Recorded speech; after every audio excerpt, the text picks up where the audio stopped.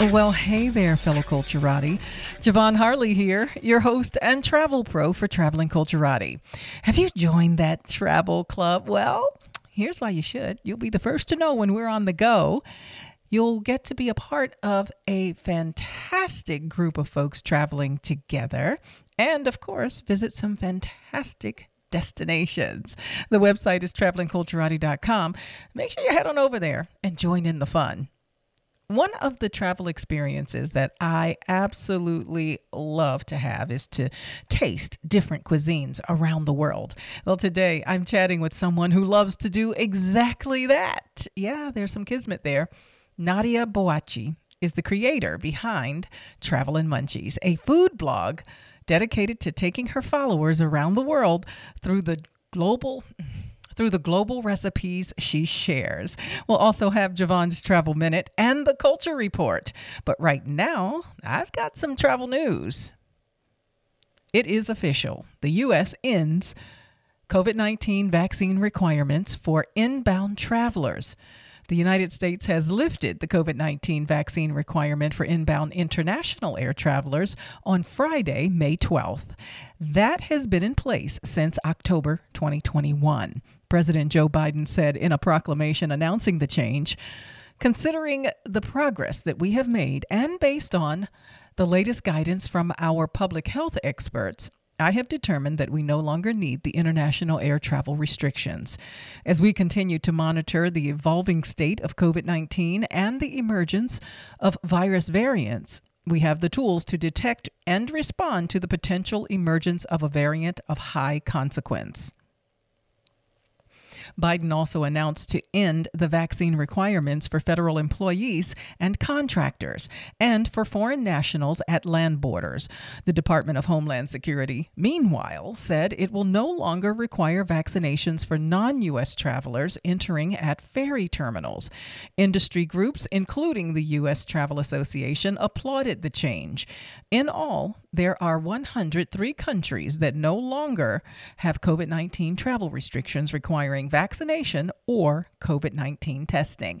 That means not all, so there may be a few countries that are still requiring one or the other or both. So you definitely want to check the country entry requirements before you travel. Biden has been very busy because he's also announced a U.S. proposed passenger compensation rule for airlines. But IATA, the International Air Transport Authority, says it will raise costs but not eliminate travel delays and cancellations. President Joe Biden says his administration will write new rules to expand the rights of airline passengers. Biden said that the rules will require airlines to compensate passengers and cover their meals and hotel rooms if they are stranded for reasons within the airline's control. Airlines for America, which represents the biggest carriers, says the airlines have no incentive to delay or cancel flights. The trade group blames weather for their meals and hotel rooms if they are stranded for reasons within the airline's control. Airlines for America, which represents the biggest carriers, says the airlines have no incentive to delay or cancel flights. The trade group blames weather and air traffic control outages for most delays. The compensation would be in addition to ticket refunds when the airline is at fault for a flight being canceled or significantly delayed. It would give customers in the United States protections similar to those in the European Union. Biden said, "I know how frustrated many of you are with the service you get from your U.S. airlines, especially after airlines received taxpayer relief to get through the pandemic. You deserve more than just getting the price of your ticket refunded. You deserve to be fully compensated. Your time matters. The impact of your life matters." Officials at the Transportation Department, which will write the new rules, said they didn't have a precise date for when they expect to finish, but indicated they are working to quickly publish a notice that is required to get the process started. Uber is venturing into flight bookings as part of the United Kingdom travel super app strategy. Uber, the ride-sharing giant, has set its sights on becoming a travel super app by expanding its services beyond ride-sharing. The company has recently ventured into the world of air travel by offering flight bookings for domestic and international flights. While the service is currently only available in the UK, Uber has plans to expand it to the United States and other regions soon. The move is part of Uber's broader ambition to become a one-stop shop for all travel-related needs. With the introduction of flight bookings, Uber aims to provide its customers with a seamless travel experience where they can book their flights, rides, and accommodations all in one place. According to Uber, the United Kingdom launch of its flight booking service is a test bed for the company's plans to do the same in other regions. In addition to flights, Uber has also been testing bookings for national and international rail journeys and coach bookings in the UK. Now, why would Uber do this? Well, the company believes that if customers book their flights through the Uber app, they are more likely to use its ride-sharing services to travel to and from the airport. In essence, the flight booking service is a gateway for customers to experience the convenience and ease of using Uber's other services. So just to be clear, they're not getting into the flying business or the airline business, but the flight booking business. Their long-term strategy is to become a super app. Uber's agreement last year to incorporate all yellow cabs in New York City into its platform was a step towards achieving this very objective. However, Uber has expressed its desire to expand beyond the travel industry altogether, indicating that its ambitions extend far beyond including taxis and flight bookings in its app. Here's some food for thought. Africa comprises 54 nations and some 1.5 billion people. That equates to approximately 28% of the world's countries and close to 20% of the world's population. Yet, African aviation represents only 2.1% of total air traffic, where there's some efforts that are in place to change that. Part of the reason right now is that infrastructure constraints, high costs, lack of connectivity, regulatory impediments, slow adoption of global standards, and skills shortages affect the customer experience and are all contributory factors to African Airlines' viability and sustainability. The continent's carriers suffered cumulative losses of $3.5 billion for 2020 and 2022. Moreover, IATA, the International Air Transportation Authority, estimates further losses of $213 million in 2023. Willie Walsh, IATA's Director General, says the limiting factors of Africa's aviation sector are fixable. The potential for growth is clear, and the economic boost that a more successful African aviation sector will deliver has been witnessed in many economies already. With Focus Africa, stakeholders are uniting to deliver on 6 critical areas that will make a positive difference. They'll measure success and will need to hold each other accountable with more details for each task area. Well, that's good news. And yes, it's true. Getting around Africa is a big feat, to be honest with you, and reliability is one of them. Well, Marriott is finally including fees in its nightly rates. Don't you just hate when you go online and you book a hotel room and you see the quote, but when you book it, it is now much higher because there were additional mandatory fees that were not quoted in the price? Well, that's all about to change. In recent years, resort fees have often topped the list of travel annoyances, as these fees, which sometimes approach $100 a night, have not typically been included in the initial listed nightly rate for a hotel. Well, President Biden targeted Marriott in his State of the Union address earlier this year, and Marriott was even the target of a Pennsylvania Attorney General's investigation into how the company handled resort fees. Marriott eventually settled with the Pennsylvania Attorney General, and while Marriott maintained it was always transparent in how it charged the fees, often in a blue box, noting the added fee at the top of a booking window, the company now bundles the resort fee into the rate. Fees are now included in Marriott.com bookings. The fee transparency goes beyond just online bookings, however. All rate displays for a Marriott booking have to now include the resort or destination fees, and call center agents also have to include the fees in their overall rate quotes. Marriott and all its competitors charge resort fees. But if Marriott now bundles it in its pricing, does that mean that the rest of the industry will follow suit? It is not as if those were hidden fees somehow. We're simply further clarifying and enhancing that transparency, the Marriott says. This is on the company's first quarter earnings call earlier this month. Adding also, I will leave it to the state around the rest of the country for the rest of the industry, but I'm pleased that we will lead the industry in terms of transparency of our disclosure for our guests. In creepy news, a man allegedly hid a secret camera in Royal Caribbean cruise ship bathroom. This is according to the Department of Justice. He allegedly filmed 150 people, including 40 minors.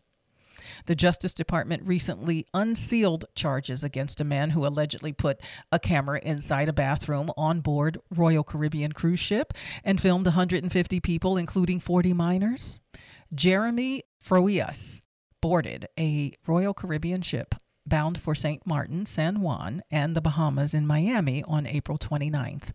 This is according to a complaint unsealed last week in federal court in San Juan, Puerto Rico. On or about April 30th, when the Harmony was navigating in international waters, Froias installed a hidden Wi-Fi camera in a public bathroom on the aft of the Harmony's top deck, between the Flow Rider surfing simulator and a bar. An FBI special agent said in a criminal complaint. That bathroom was a unisex bathroom, according to court documents. When a passenger reported there was a hidden camera in the bathroom, security found it and reviewed the micro SD card, which allegedly showed Froias adjusting the camera and connecting it to his phone. The initial videos depict Froias hiding the camera and adjusting the angle of the camera so it focuses on the area of the toilet. Froias is also seen taking his Apple phone 14 Pro Max out of his pocket and appears to have connected the phone to the hidden camera using Wi-Fi. Froias then exits the bathroom. More than 150 individuals, including those 40 minors, were seen naked or partially naked on the camera. Some were as young as 4 and 5 years old. Individuals are seen coming into the bathroom to either use the toilet or to change into or out of swimsuits. Froias' camera captured these individuals in various stages of undress, including capturing videos of their naked genitals, buttocks, and female breasts. Cruise ship security interviewed Froias, and he allegedly admitted to placing the camera in the bathroom and knew it had been found because he was not able to find it when he went to get it a day later. Froias is charged with video voyeurism and attempted possession of child exploitation material. He was released on a $25,000 bond by a judge pending trial. He did not enter a plea. The FBI set up a website for anyone who might have been a victim to report it to the agency. The FBI believes he primarily targeted cruise ship passengers between the time frame of April 30th and May 1st, who may have used the public bathroom on the aft of the Harmony's top deck between the Flow Rider surfing simulator and a bar. Well, how about some good news, some feel-good news? United Airlines is doing its part to help those aging out of foster care system with much-needed employment opportunities. The Calibrate Apprenticeship Program launched in Houston this year as a 36-month earn and learn program to train more than 1,000 aircraft maintenance technicians by 2026, with the goal of at least half being women and people of color. On the heels of that successful launch, and with May being National Foster Care Awareness Month, United welcomed more than a dozen young adults in foster care to George Bush International Airport to learn more about careers in aviation. In a release, United noted that in the state of Texas, once you reach the age of 18, you are legally classified as an adult, and Child Protective Services no longer has control of your decision-making. When this happens, it is referred to as a person of aging out. and they often struggle with a career path. Aubrey Jackson, corporate communications manager for United Airlines in Houston, is an adoptee who knows the value of having available resources, stating, "Knowing this, I wanted to expose them to opportunities in aviation and be a supportive force in helping them navigate towards a path of success."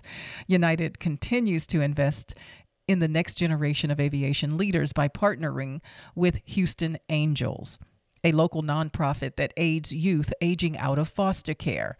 The aviation giant and the nonprofit teamed up to hold an informative tour at George Bush Intercontinental Airport, where young people preparing to embark on adulthood were exposed to the various opportunities available. During the tour, the youth were exposed to internships in addition to full and part-time positions. They also were given the opportunity to hear from aircraft maintenance technicians, customer service agents, and staff from the Houston airport system to hear what it's like to work in airport construction. To learn more about the career opportunities with United, you can visit careers.united.com. And to learn more about Houston Angels and how to support their Dare to Dream program that connects youth in care, ages 11 to 22, to a dedicated mentor to guide and support them through journey into adulthood, you can visit HOU, angels.org. I like to finish it on a high note. Well, that's all I've got for travel news. And when I come back, I'm chatting with Nadia Boachie, travel blogger with Travelandmunchies. I'm Javon Harley, the Traveling Culturati. Hopefully this summer won't be a repeat of last summer's Summer of Chaos. That being said, the travel industry is gearing up for a very busy summer travel season. Yes, revenge travel is still a thing, and we're back to pre-pandemic numbers. But the airline industry and other elements have not fully recovered with staff and crew. Here are some tips to make your summer travel easier and more carefree. Book now. Prices are higher than last summer, and availability is already diminishing. Buy travel insurance. From weather to illnesses, be prepared and avoid being stuck. Get TSA PreCheck and clear. Lines will be long, and having either or both will save you time and reduce your stress. Pack light. While you should do this always, it's more prevalent during busy travel times, and luggage fees are so high, so it will save you. Sign up for alerts and download the Airlines app. This will put you at the front of the line if there are cancellations and delays, and it will allow you to manage your reservation immediately. Pack your patience, and remember, you're on vacation. So don't sweat the small stuff or allow others and their negative energy to rob you of your well-deserved vacation. This is Javon, and that was your Travel Minute. Welcome back to the Traveling Culturati. I'm your host and travel pro, Javon Harley.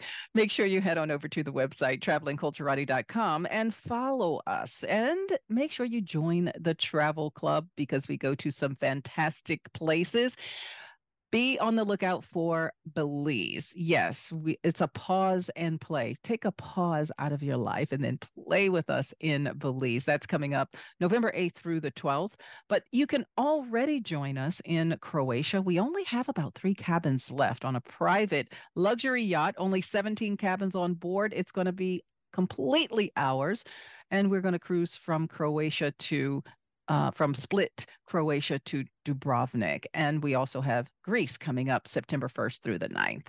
Culture is forever changing and reflecting what's happening in the society and with its people. It can be born of the arts, food, music, and sometimes politics and strife. This is the Culture Report. And you know me, I'm a huge foodie, so I am so excited to talk with my guest today, Nadia Boachie, who is the creator behind Travelandmunchies, my favorite pastime, eating. Yes. You haven't experienced a destination until you've eaten your way through it. Hello, Nadia, and welcome to Traveling Culturati. Hello, how are you today? Fine, thank you. Thank you so much for joining me. I got super excited when I came across your blog, Travel and Munchies. As I said, food is one of my favorite pastimes, and I do think it really gives us, it's like a window into a culture. It really is. So, how did you get started? So, Travelandmunchies, I've had an Instagram account with that name for several years. Way back when I was in my undergrad, I did an exchange to Scotland. I was in Glasgow. And when I was in Glasgow, I was traveling around Europe. And so I kind of made this account so I could document my travels. And it was a food blog account from the start, but it was food blogging from the different countries I was in.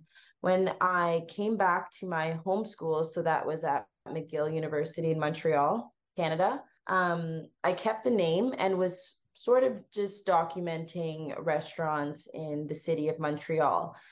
So there was a bit of travel, but not too much. I did a bit of travel to Nicaragua. I did Peru, Bolivia, Chile all in that time and documented it. But it was purely a fun account just for that.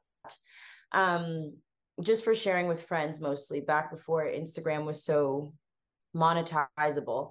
Then after my undergrad, came to Toronto to do a master's here in neuroscience. So it was in neuroimaging. And while I was doing my master's, I always like having part-time jobs on the side, things that interest me. So I was working for a food media company, Taste Toronto. And at that company, I was doing more of the same stuff. So it was more professional photography for restaurants in the city. It was a really fun side job to have during my master's because it was just going to restaurants, they'd order everything on the menu, I'd photograph it and get to eat it and obviously bring people with me. So that was a very fun job. But then the pandemic happened and it kind of shifted things for everyone, myself included. My master's was put on a halt because it was clinical research. And my job at Taste Toronto, so photographing at restaurants, was also put on a hold because restaurants were closed. Taste Toronto wanted me to sort of pivot. They knew I could cook. So they asked me to pivot and make recipes for them. I've always been attracted to global cuisines. I think that's because I'm a Ghanaian background, so West Africa, grew up in a Ghanaian household, so eating Ghanaian food, but being brought up in Canada, that is so multicultural. I was exposed to just so many different kinds of food. So from the get-go with Taste Toronto, I was making food from all over the world. I didn't really put any constraints on myself. And as I was posting for them, I was allowed to post on my own personal account, the Travelandmunchies account, and things sort of just picked up from there. People started reaching out. I think it gained some traction. People enjoyed it. Um, and then I made other platforms, so TikTok, Pinterest by the same name, that people also really enjoyed and sort of started doing my own thing. Again, it pivoted from restaurant stuff to home cooked meals from around the world. So that's kind of the evolution of Travelandmunchies. Yeah, and as you were talking, I just trying to make the connection between neuroscience and food blogger. But you certainly gave us, the narrative about that as far as working with the restaurants and all. So however, though, what was that transition to say, this is the path I want to go follow and not the path of neuroscience, which is so much more technical and completely different field? Yeah, I feel like I've always been very um I like structure, but I also thrive with a lack of structure. And with the Taste Toronto job, just going to restaurants, every place was different. It was kind of different every day of the job. As well as doing my own thing now, it's kind of nice to sort of plan my own day and have that flexibility. With neuroscience, it is one of the more creative science fields because so many things we study in neuroscience are newly being discovered and evolving as you study them. So I think there is a bit of creativity there, but again, just the whole process of actually doing clinical research is a bit more like an office job than I think people realize. Because with research, you're in front of the computer a lot. basically analyzing different scans or writing. And while I'm still doing writing, it's a bit more creative. I definitely have a passion for food. And I'm not fully letting go of science. I think science will be in my life in some capacity, whether that's research or even more school. But yeah, science is there. It's been put on a back burner for now, but I'm following the food path. I just really do have a passion for food and like learning about cultures through food. And I feel like food is the easiest gateway into learning about different people. It really is when you're talking about the tastes and the spices and the creation and food can be very scientific as well. Just have a mistake in the kitchen and you understand, especially with baking, Exactly. the science behind food. So when did your love of food begin? It's at first I thought this wasn't an answerable question, but um I think it began from a way younger age than I fully realized.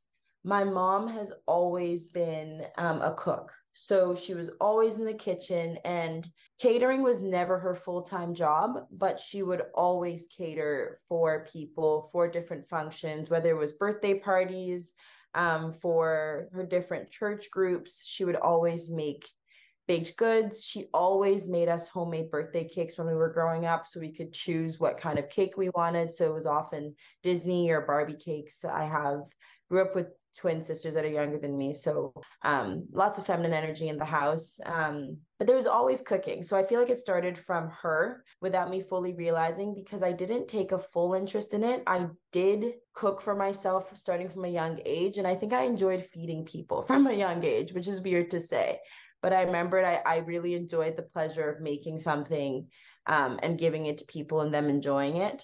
And so, yeah, I think it started from a very, very young age. And Ghanaians, West Africans, honestly, everything revolves around food. If you're having a party, the first question is, what are we eating? Yeah. So, I think in the African American culture as well. And I do have that kind of connection with food. It's for me, it's family, it's friendship, it's the memories and iconic moments and all of that. It's really always centered around food for me. But there's an age-old question.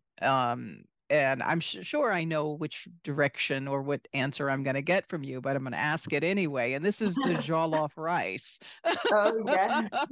Because the Western African countries are like in competition with who has the best jollof. Yes, it's honestly a hilarious discussion across the internet. It's a fun discussion, but it's definitely a touchy subject. So if you look on the internet, it's often between Ghanaians and Nigerians, two English-speaking West African countries. But jollof rice actually originated from Senegal. And Senegalese people have a lot of different variations, a lot of different kinds of jollof rice that go by jollof, but also a lot of other names. The base of jollof, I'm sure a lot of people know this now, is basically rice that is cooked in a tomato stew. And that is how Ghanaians and Nigerians cook it. It's pretty basic. It's literally just rice cooked in tomato stew, and it's served with things like chicken, side salad, fried plantain. The way Senegalese make it, so the originators, they make it lots of different ways. They often cook it with tons of vegetables or fish or chicken or different meats. And so it's more of a big pot, almost a bit paella-esque, but huge chunks of veggies. Ghanaians and Nigerians make it quite simple. And honestly, it's incredible, but it's so simple. It's literally just like I said, rice cooked in tomato stew. It's not supposed to be fancy. It's just a staple in Ghanaian cuisine, and I am confidently saying Ghanaians have the best jollof. And I don't want to start any fights, but it's just so tasty. The way my aunt, mom, family, friends make it, it's really distinct. When we go to any function, we know who we're asking to make jollof at any event. Yeah, and the simplest of dishes sometimes are the most, I won't say complicated, but it's like it's the simplest, but it's like the best, but it's about the spices. And I always say, if you don't have that ingredient of love in there, it Absolutely. messes it up. So even the simplest of dishes, I think, are have such big representation because they are so simple, but they have to be well done. You just cannot mess it up because those who Exactly. eat it all the time will certainly know. Like in the Exactly. in our household, it's who made the potato salad. And it sounds like a simple thing. And if you were to dare show up with store-bought potato salad, you'd be thrown out. Like, no. Uh, Yeah. but I love jollof rice, and I love the different spices that the different cultures use, some more spicy than others. And thank you for the more background and originating culture who created jollof rice and the many variations of it. But again, the simplest of dishes uh, take the most time and care to get them right, and especially rice, because I think that with so many, if people mess up rice all the time, and it's like the simplest of things, even just plain rice. Exactly. No, rice is one of the hard, it's like boiling an egg, it's sometimes those basic skills that people it takes a bit of practice to get it right. So the rice isn't mushy, so it's not over seasoned. But yes, jollof rice, like an egg salad. I feel like potato, sorry, not an egg salad, potato salad. I put eggs in my potato salad. I don't know if that's a faux pas. But I feel like a potato salad is quite it's more complicated than jollof, honestly. Well, that it is. And so I usually give that to my sister. My sister makes the best potato salad. So you don't even compete. It's just okay, it's that's you. Yeah, exactly. And we won't take anyone else. So let's talk about some other cuisines that you love and have experienced through your journey. So what would do you have a favorite? Because people ask me that sometimes with travel, and it's hard to really answer that question. So it's Yeah, different for different reasons. it's so hard to answer that question because every cuisine has certain countries have an advantage over others. I'll say that first because of just mere size. So, for example, a country like India, with so many different regions and states and so many cultures, languages within that country, they have a ton of variation. And though they have influences from other countries, they're kind of their own culture, their own food, versus a country like Trinidad, which I recently went to last year for a couple of weeks. So I went to Trinidad and Tobago. They, for example, have so many different cultural influences, including Indian influence from indentured servants that came there, and African influence from African slaves. And they have their own cuisine, but again, it's a much, much, much smaller country. If I was to give you a short answer, my favorite food to cook is Indian food. I feel like it's the most, when you're cooking, you think of having a pot or a pan and just throwing in different ingredients constantly until you get a finished product. And I find that that's what a lot of Indian food is. It's kind of starting with a pot, adding oil, then it just spice, layering protein, and then you have your final product. And I sort of like that aspect of it. The mise en place with Indian food is always so impressive. Um, but I don't know, to eat every single day, it's difficult to say. I'm really hoping to go to Japan to fully experience the culture, and India as well. I haven't had an opportunity to go to India either, but I really want to go to Japan just to see if there is a lot more complexity to the food in Japan already than I have been exposed to. Um, yeah, so that's a really long-winded answer. I don't have a favorite cuisine. So I'm not sure if that is an answer that you probably heard from a lot of other people. Well, it is. I mean, it's hard to really, as I said, when people ask me what's my favorite destination, I can't say hands down that it's one, but I like different destinations for different things. And so that's pretty much what it is. And for me, I think when it comes to desserts, for example, not every culture really understands sugar the way some other cultures do. Yeah, Because sugar is a very interesting thing. It sounds simple. Again, going back to something that's simple that can be very complex. So, yeah. with that thought, let's talk about some sweets. Do you bake?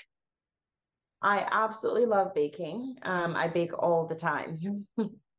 And so what, because Ghanaian culture is not so much about, and if I'm pronouncing, is it Ghanaian? You were saying Ghanaian, and I'm thinking, okay, I'm saying this wrong the whole time. No, you're not. You're actually not saying it wrong. I think with my weird accent or how I just say it in my household, I say Ghanaian. But I think that Ghanaian is like perfectly acceptable and maybe the right way to say it. Honestly, I think yeah, Ghanaians would say Ghanaian, but also Ghanaian is perfectly acceptable. Okay. Yes, I think it's my accent. I have this Canadian accent, so I say my A's like really. I don't say as like Americans say pasta. Is that what you guys say? Yeah, I think pasta is what Uh, you say. yeah. Well, that American accent is pasta. So, Yeah. depending on what region in the United States you're from, some people may say pasta, but it's it's pasta.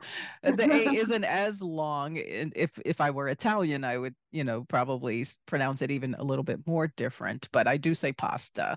But again, if I were in the deep South, it probably would be pasta. Maybe, and then of course. Boston or something like that would be pasta. So it's different accents within the United States. But I don't Yeah. recall. Is baking prevalent in or Yeah. sweets prevalent in Ghana? It is and it isn't. So when I think of classic Ghanaian desserts, because often when you're making Ghanaian food, you want a dessert to be there. The only Ghanaian dessert that is made consistently is bofrot, which is basically a fried dough ball. It's a wet donut dough, but it's yeasted. Um, and Ghanaians have confectionery. I wouldn't say that we have too many classic desserts. Again, bofrot, the fried donut, is actually a breakfast food eaten with porridge. So you'll often find it sold in the market, but it's a snack or breakfast food. My mom always makes donut at every function, and that's their classic dessert. Ghanaians don't like sweets per se, but there are Ghanaian confectionery, like I said, for example, nkata cake, which literally is just peanut cake, and katia is peanuts and tree. So that's like a peanut brittle, but it's a less brittle less because the peanuts are really finely ground.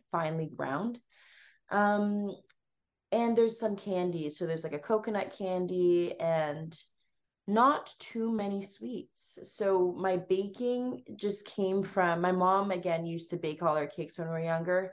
Ghanaians like just simple pound cake. So she made a lot of pound cake for events. If you go to like a birthday party, it's going to be tons of pound cake, beau fruit, and savory chips as sort of the dessert, which is interesting. The chips are made with just flour. It's basically just flour, water, margarine fried. So Ghanaians are pretty um, not about the sweets. Not that they don't eat sugar a lot because all the breakfast porridges are served with sugar and milk. But yeah, I find that when I bake, it's usually inspiration from, of course, countries that are classically known for their desserts, like France, Mm-hmm. and even a lot of Southeast Asian. I don't know if that, I actually haven't done too much research, so I don't know if all the desserts are a recent addition or because their climate can grow things like sugarcane. It's been part of the culture for much longer. Well, certainly the French are second to none when it Yeah. comes to, and I would have to say America is in the top, at least the top five with sugar. Maybe a lot of people think American desserts are too sweet, and self included. Sometimes I think we just have way too much sugar. But I think, again, that understanding of sugar and the palate for sugar. I would put the U.S. in the top, but certainly France is by far above everyone, and it's a great balance of not being too sweet. So through your blogging and your experiences that you share is more of global recipes, or does it also include recommendations on restaurants at different destinations? It is both. So I'm really trying to, I would say, because it transitioned initially, it was pure restaurants. So it was only restaurants in the cities I would travel to. So if you go way back in my backlog, you'll just see a ton of different restaurant posts in all the cities that I've been to. But I would say I'm pivoted pretty hard into recipes and kept it global aspect. So what I'm trying to do right now is sort of recommend where people can get this food in the city of Toronto. So if I'm making, for example, Tibetan momos in Toronto, there we have a little Tibet. And so I can say, oh, if you really like this recipe and you're in Toronto, you can go to these few places. Whenever I do travel, I do share restaurant recommendations. I don't do it as much on my social media platforms. I keep that to the blog. And again, it totally depends on the country you're visiting. I went to Mexico about 3 weeks ago, Mexico City and Oaxaca, which was an amazing trip because Mexico's a country that is just known for their gastronomy. They're just different flavors. Their ingredients are so unique to anywhere else I visited. And there, it's a lot of street food. And so you can recommend restaurants to visit, which I do. I put that on the blog, but sometimes it's like go to this specific area and check out the street food vendors in this spot. So it just depends on the city. Now, and so I want to elaborate on that a little bit more because I think, again, if I think about Americans as a whole, we have one idea of what Mexican cuisine is, but it is so much broader than that. What did you discover in Oaxaca, and what is prevalent in Oaxacan cuisine? I think the most interesting thing about Oaxacan and Mexican cuisine is how old they are.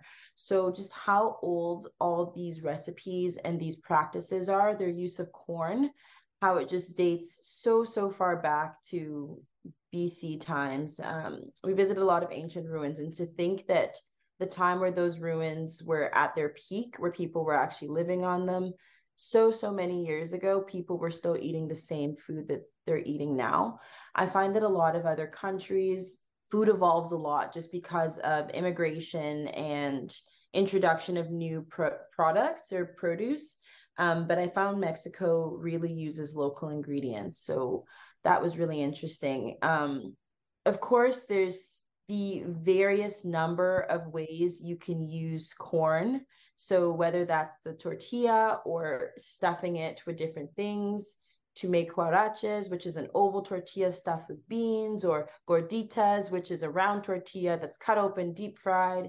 There's just so many different ways to make a version of a tortilla that is not, if it was, I guess if this was introduced in Canada or America, I would say Southern America maybe is pretty used to Mexican cuisine or knows more about it than maybe Northern America. Correct me if I'm wrong. But yeah, there's just so many different names for things that I don't think people realize. The incredible and different amounts of salsas, the chiles, the different ways to use tomatoes, the moles. In Oaxaca, there were 6 different kinds of moles, and it's incredible how many ingredients go into it and how different they are, and also just the cultural relevance behind each mole. Well, let's talk about those moles because, of course, we all love guacamole, but the guaca is just avocado, so it's an avocado mole. But the moles are huge in Mexico, and culturally speaking, really has a lot to do with the culture. Mm-hmm. My idea with mole, I thought mole was one thing before I went. I thought mole was sort of a brown sauce that was cooked for hours and days and had cool ingredients, like sometimes they put bananas or chocolate. I didn't realize there was so many different kinds that had so many very different ingredients. For example, I went to sort of a private dining situation. It was a local cook and a sommelier that kind of made this venture together. And it was every night they basically serve a table of 12. and they have wine pairings. They brought out a course that was chichilo mole. I'd never had it before. It was really dark, and it's made from charred tomatoes and chiles, different kinds of chiles, and it's ground up. And it was so incredibly good. I didn't actually know about the significance of chichilo mole until after I did a bit more research. And apparently, chichilo mole is most often served when people are mourning. So I thought that was really interesting. There was a bit of a language barrier. So when you do go to different countries, it's often nice if you can speak the language or have a translator, or there's a way to get some information, because I think that information probably could have been told to us if we spoke a bit more Spanish. But it was interesting just to know how culturally significant chilo mole was. So when people are mourning, they'll have a cook in town make huge batches and serve it to the family members. So that was really interesting. Yeah, this is what I mean by that window into a culture. A lot of times has a lot to do with food, because when you think about, like those big moments in life, there's always food, and especially as families come together in celebration or mourning of a part of life that's happening, there's always that association, whether it is a birth or a funeral or a wedding or a graduation or another milestone. So if someone wants to approach a destination and eat their way through a destination, what kind of tip would you get them to accomplish that? So I am always a loose planner. So I have a general idea of where I want to go. People, I guess, are different trip planners. You have to at least sort of plan the cities you're going to go to, because a lot of times it's good to get accommodation sorted out. But it is always useful to do a bit of research. For example, I made sure that we were in Oaxaca on a Sunday because there was a market outside of the city that I really wanted to visit, and their market date was Sunday. So Indigenous communities from around Oaxaca would come to this one market, and I just really wanted to see that. So if I hadn't come on a Sunday or missed it by a day, wouldn't have been able to have that amazing experience.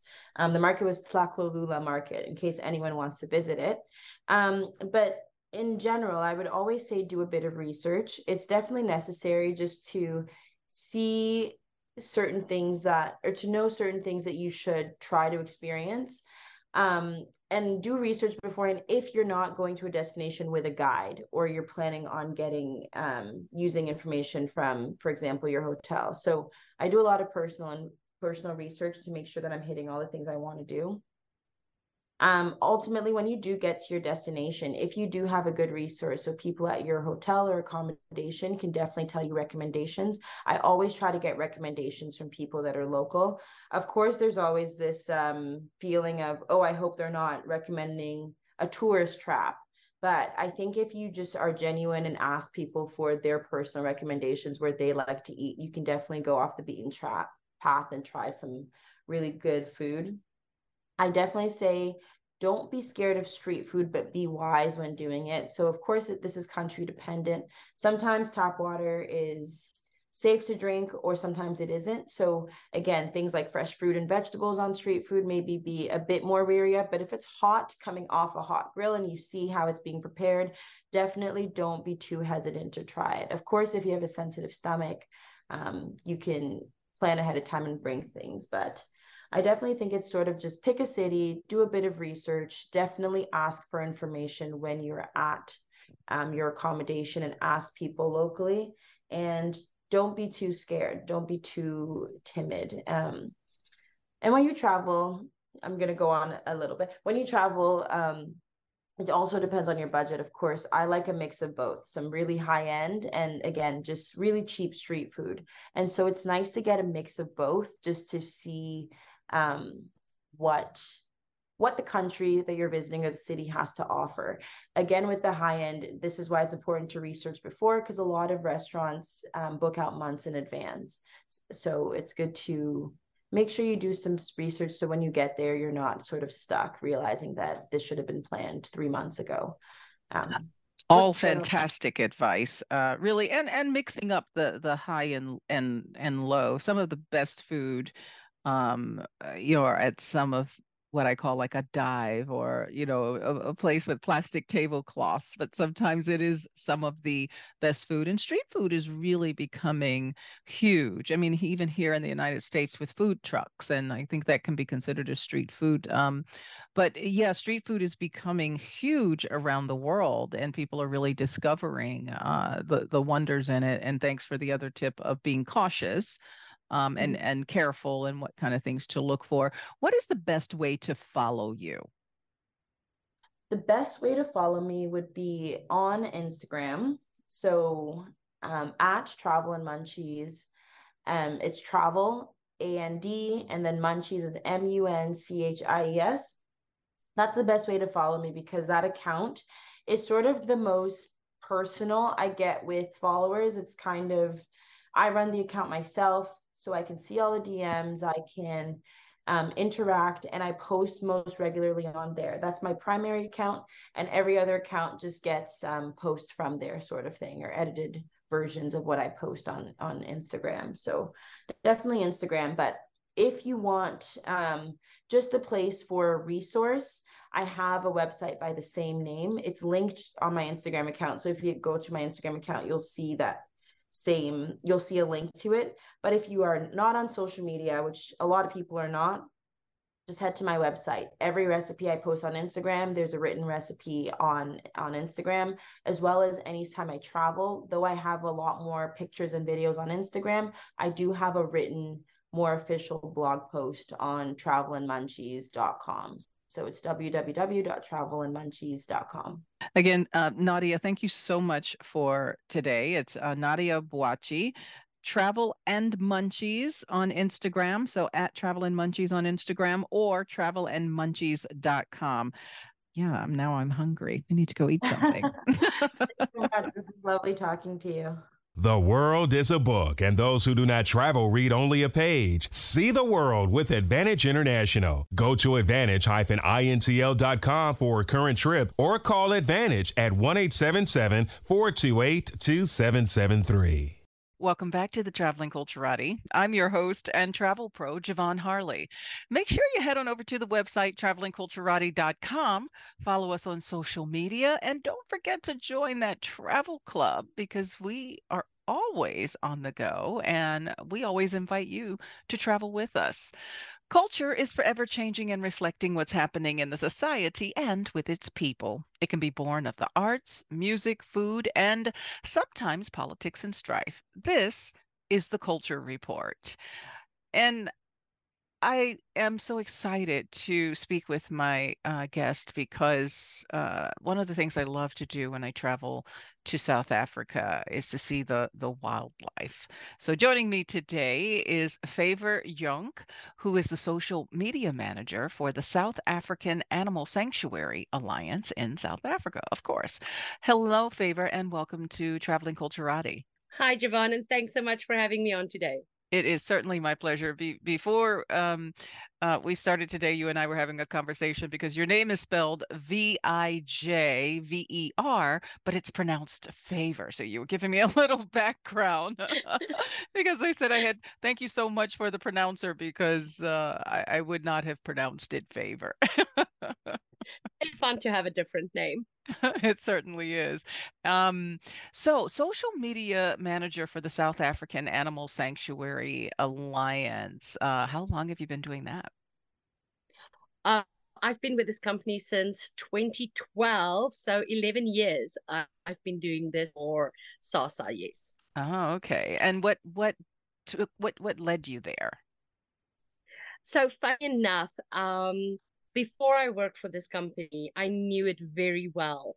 I had worked at a local bed and breakfast guest house, a honeymoon guest house, and I constantly sent visitors to visit all the different sanctuaries in the area.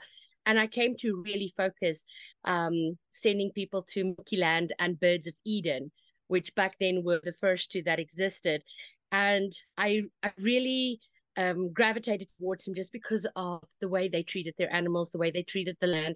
And I found that they were super respectful towards those two elements specifically.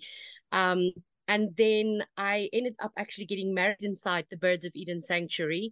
And that all happened before I started working for them. So I think it kind of was a natural thing. So when they asked me, I was all in and I was ready to come and help. That must have been very lovely background, the bird sanctuary. I can only imagine how beautiful that was. It absolutely was. If you can imagine, 3,500 birds, 200 different species, and we just got married in the middle of all of that. Oh, wow. It sounds very romantic and just a beautiful setting and probably very unique photos for your wedding. Yes, most Now, definitely. have you always had a love of animals? Yes, I Oh, honestly have. I grew up with dogs and cats, and then in 2004, I got my own pet that's my own, not a family pet, and it ended up being a guinea pig of all things. And I just truly loved my little guinea pig, and from that moment on, I was forever searching things of how you can make lives better for pets and for animals in general, and it kind of like grew from there. And now I'm a proud mom of two rescue kitties. okay. Now, how many sanctuaries are part of the South African Animal Sanctuary Alliance? So there are four sanctuaries that is currently part of the alliance, and then there is an additional four sanctuaries that we work very closely with, share knowledge with, share information with, and market together. And what really defines an animal sanctuary? So for us, an animal sanctuary is a final forever home. That's the most important part. It's a place where an animal will not be displaced yet again. Us as humans have done that to animals throughout our lives, right? Throughout history. And a sanctuary has to be a final forever home so that when the animal comes to you from whatever background, out of the ex-pet trade, from a closed down zoo, we have monkeys that come from laboratories. When they come to us, they come to us and we make sure that this is their last home that they'll be in, and here they will be treated in as free a way as possible, with as much respect as possible, without human hands interfering with them on a daily basis, meaning nobody plays with them or forces them into situations that is not 100% natural. um, think of going to places where there might be elephants and they have the elephant bow down or stand on his hind legs. Those are kind of circus treatment of animals and should not belong in a sanctuary. And we feel any sanctuary that forces their animals to do something that is not 100% natural, or force them to do anything except just live a natural life, that's then for us not a sanctuary. So for viewing pleasure only, not for interactions or touching or Yes, performance. As you said, that's more of a exactly. circus type of atmosphere. And Yes. oftentimes when people think of sanctuaries and national parks, especially the game parks, for wildlife in South Africa, we think more in the north part of the country. Where are these sanctuaries located? So the majority of our sanctuaries are actually located in the most eastern part of the Western Cape, in the area called the Garden Route. It really is a very beautiful garden area here, lots of greenery in our area. And we are just outside a small town called Plettenberg Bay, lovely little beach town. And that is where three of these sanctuaries are located. That is the Monkey Land, which was the world's first of its kind, Birds of Eden, and then Connie Wildlife Sanctuary, which is pretty unique in the fact that it is one of the only true sanctuaries in South Africa that works with wildcats that don't only have African species. We're kind of a way of thinking that we don't mind where you come from, but if you need a final forever home and we give it to you, we will. And a lot of people say, but why do you then have a Siberian tiger? I'm like, that Siberian tiger was born in Joburg. He's never been in Siberia, Mm. So he needed a final place to live out his life, and we could give it to him, and so we did. I see. So how does the visitation work, and still maintain this sanctuary um, environment for the animals? So the way we take care of our animals is by using tourism. So we sell you a ticket that you can come and visit. You can choose if you're visiting, just one, or maybe you want to see the birds and the cats. So we have combination tickets that you can purchase, but you purchase your ticket. And at Monkeyland, we welcome you, and one of our specially trained safari guides take you on a monkey safari. You go into this massive 12-hectare forest for an hour and try and spot all the monkeys, which is pretty easy. And because the monkeys don't mind the humans in any way or form, they do more human watching. And they just go where they want to go, do their thing. And I always say it's almost like having a little look into what the Amazon should have still been today, with the monkeys just doing their own thing and you getting a little look into their lives as they go about it. And our guides are always there with fun and informative stories that they can tell you while you take as many photos as you want without interfering with the monkey's natural flow. And it's a lot of fun. It really is. And it's really for all ages. And I always say, it's people tend to think, oh, monkeys, that's kids. But it's the adults that sometimes enjoy it most. And definitely the photographers as well. Um, and then at Birds of Eden, because as you can imagine, a lot of people, when they first walk into Birds of Eden, they go, oh, this must be Jurassic Park.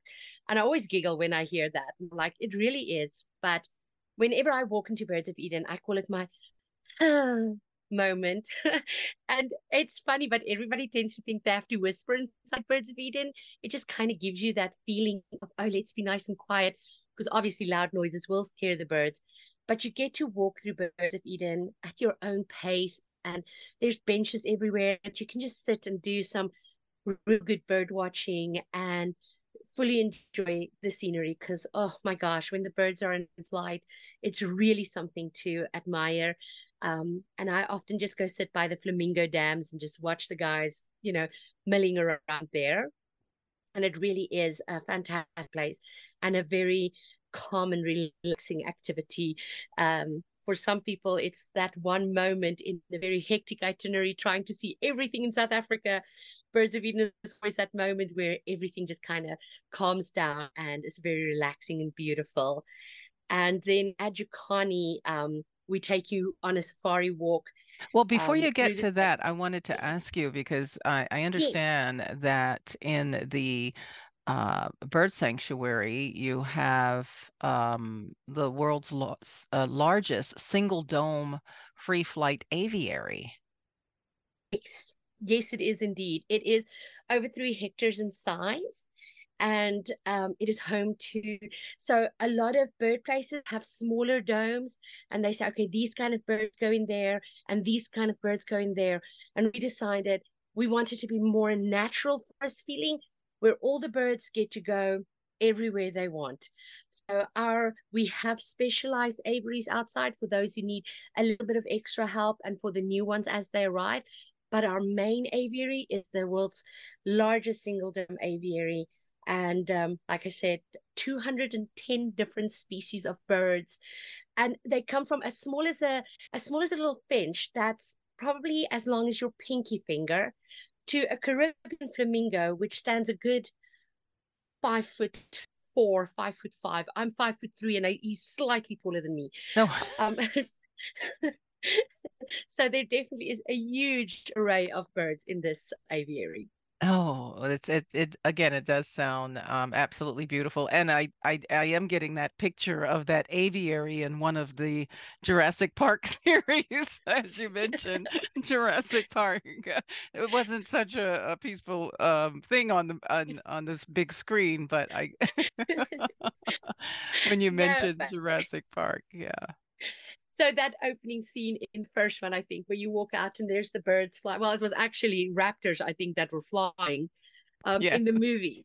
So when you walk into Birds of Eden, you got all this greenery, and then our big macaws, which is extremely large parrot, and their wingspan is almost a meter.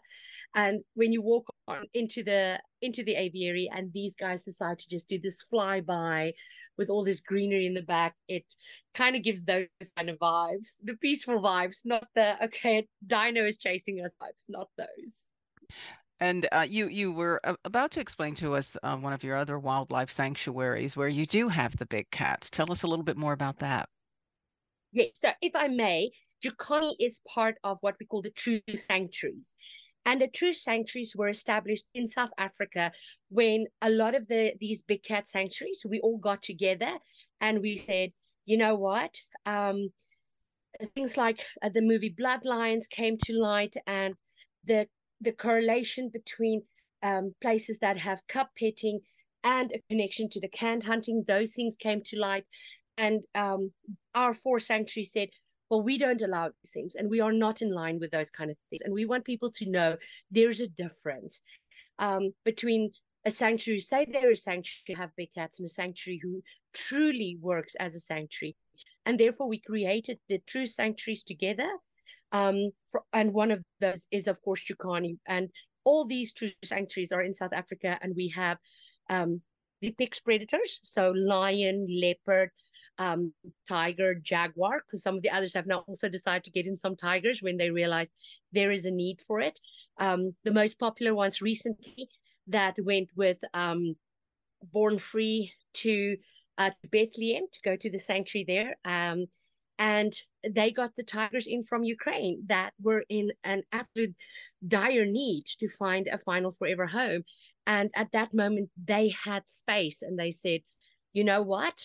Why not? We have the space, so we can take them, and we will take them. So our four sanctuaries, it's Jukani Wildlife Sanctuary, of course, here in Plettenberg Bay. It's Lions Rock and Panthera, which are both opposite sides of Cape Town, actually.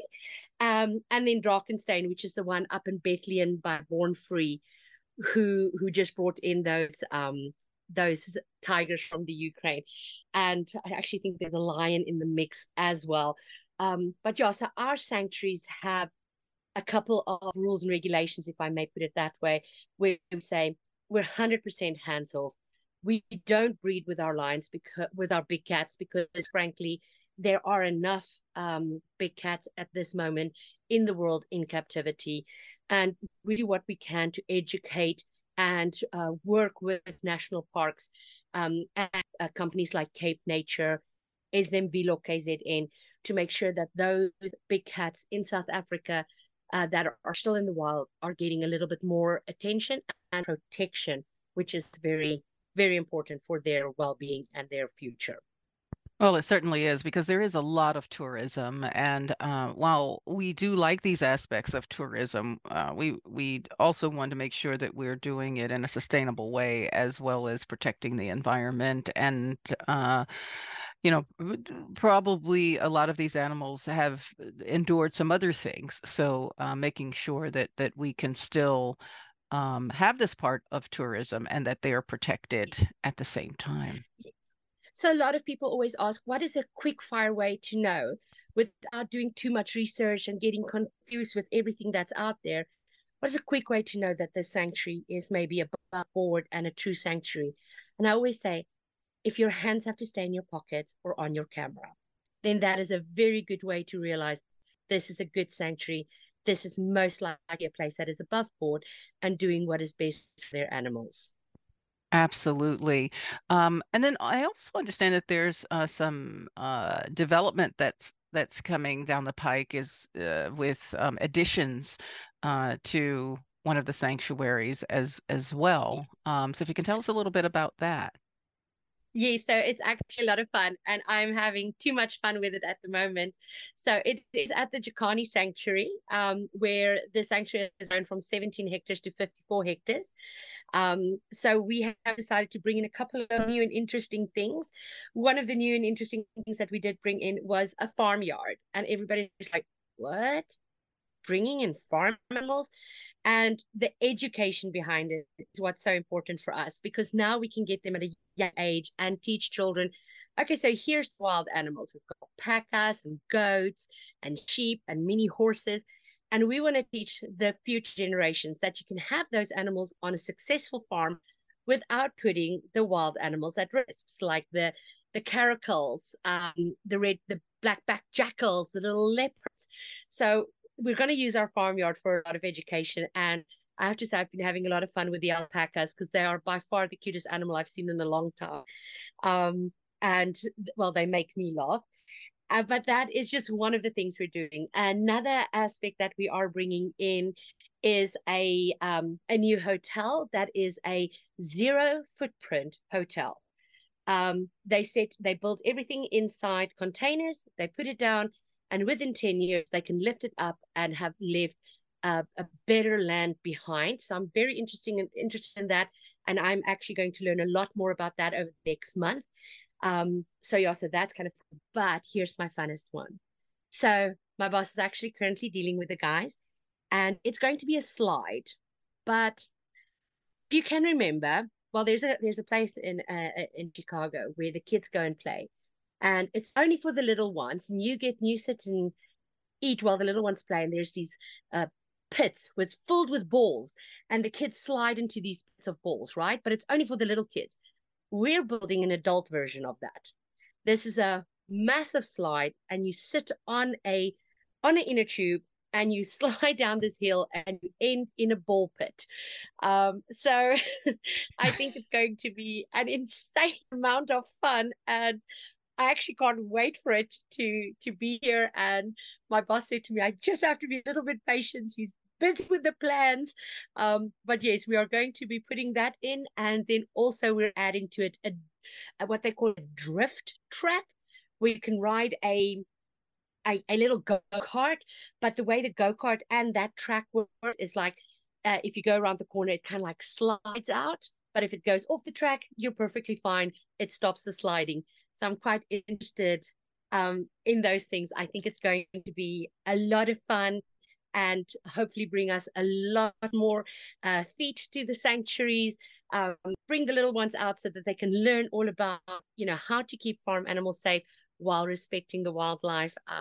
So yeah, so I'm super excited about those new things that are coming our Yeah. way, which is pretty awesome. Yes, and adults, we all secretly sit and watch the children in the ball pit and want to be in there. Oh, absolutely, absolutely. Javon, there's one more thing I would like to tell you about, if I have another minute, please. Certainly. So at Monkeyland, it's our oldest sanctuary, and if you can believe it, it opened in 1998. During COVID lockdown in South Africa, my CEO, who started everything, this is his like baby child, Tony Blichnout, he got worried about our monkeys, and he said, we have to find a way to protect their land. What if our board members say, we want the land back, we want to do something else with the land? What would happen? We have to forever make sure what board members change. And he came up with this most ingenious idea. We are selling squares. You buy one square, it's a square meter, perfect square meter, and it's $5. And we are selling 216,000 squares. And once we've sold all these squares at $5 each, the monkeys will own their land. This is the first real estate deal between humans and animals. It's under guidance of two different auditing firms and two different lawyer firms to make sure that everything is above board. And once all these squares are sold, no one will ever be able to take this land away from the animals again. And it's just a little feel-good story for you. Oh, that's absolutely wonderful. Thank you so much for sharing. And thank you so much for giving us more insight on the sanctuaries that are part of the South African Animal Sanctuary Alliance. How do we follow you or get more information about the sanctuaries? So the easiest website we have, and all our stuff is interlinked. Everything has links on it, but the very easiest website to go to is monkeyland.co.za. monkeyland.co, and I'm going to say .za. I know you ZA, say yes. ZA. I forgot that one. Yes, .za. So Monkeyland, it's a land for monkeys. There we go. Monkeyland.co.za. Yes, absolutely. Well, Favor Young, thank you so much for joining me today. Such an honor and a pleasure. Again, that's the South African Animal Sanctuary Alliance. Well, that's it for the show today, but I'll be back the same time next week. And remember, wherever you go, go with all your heart. Confucius. To find out more about the Traveling Culturati, visit travelingculturati.com. Follow me on social media and join the travel club. Special thanks to editor Ray Diaz, studio producer Diamond Sidnor, video producer Howard Little, executive producer Jean Harley, and to you, thanks for tuning in.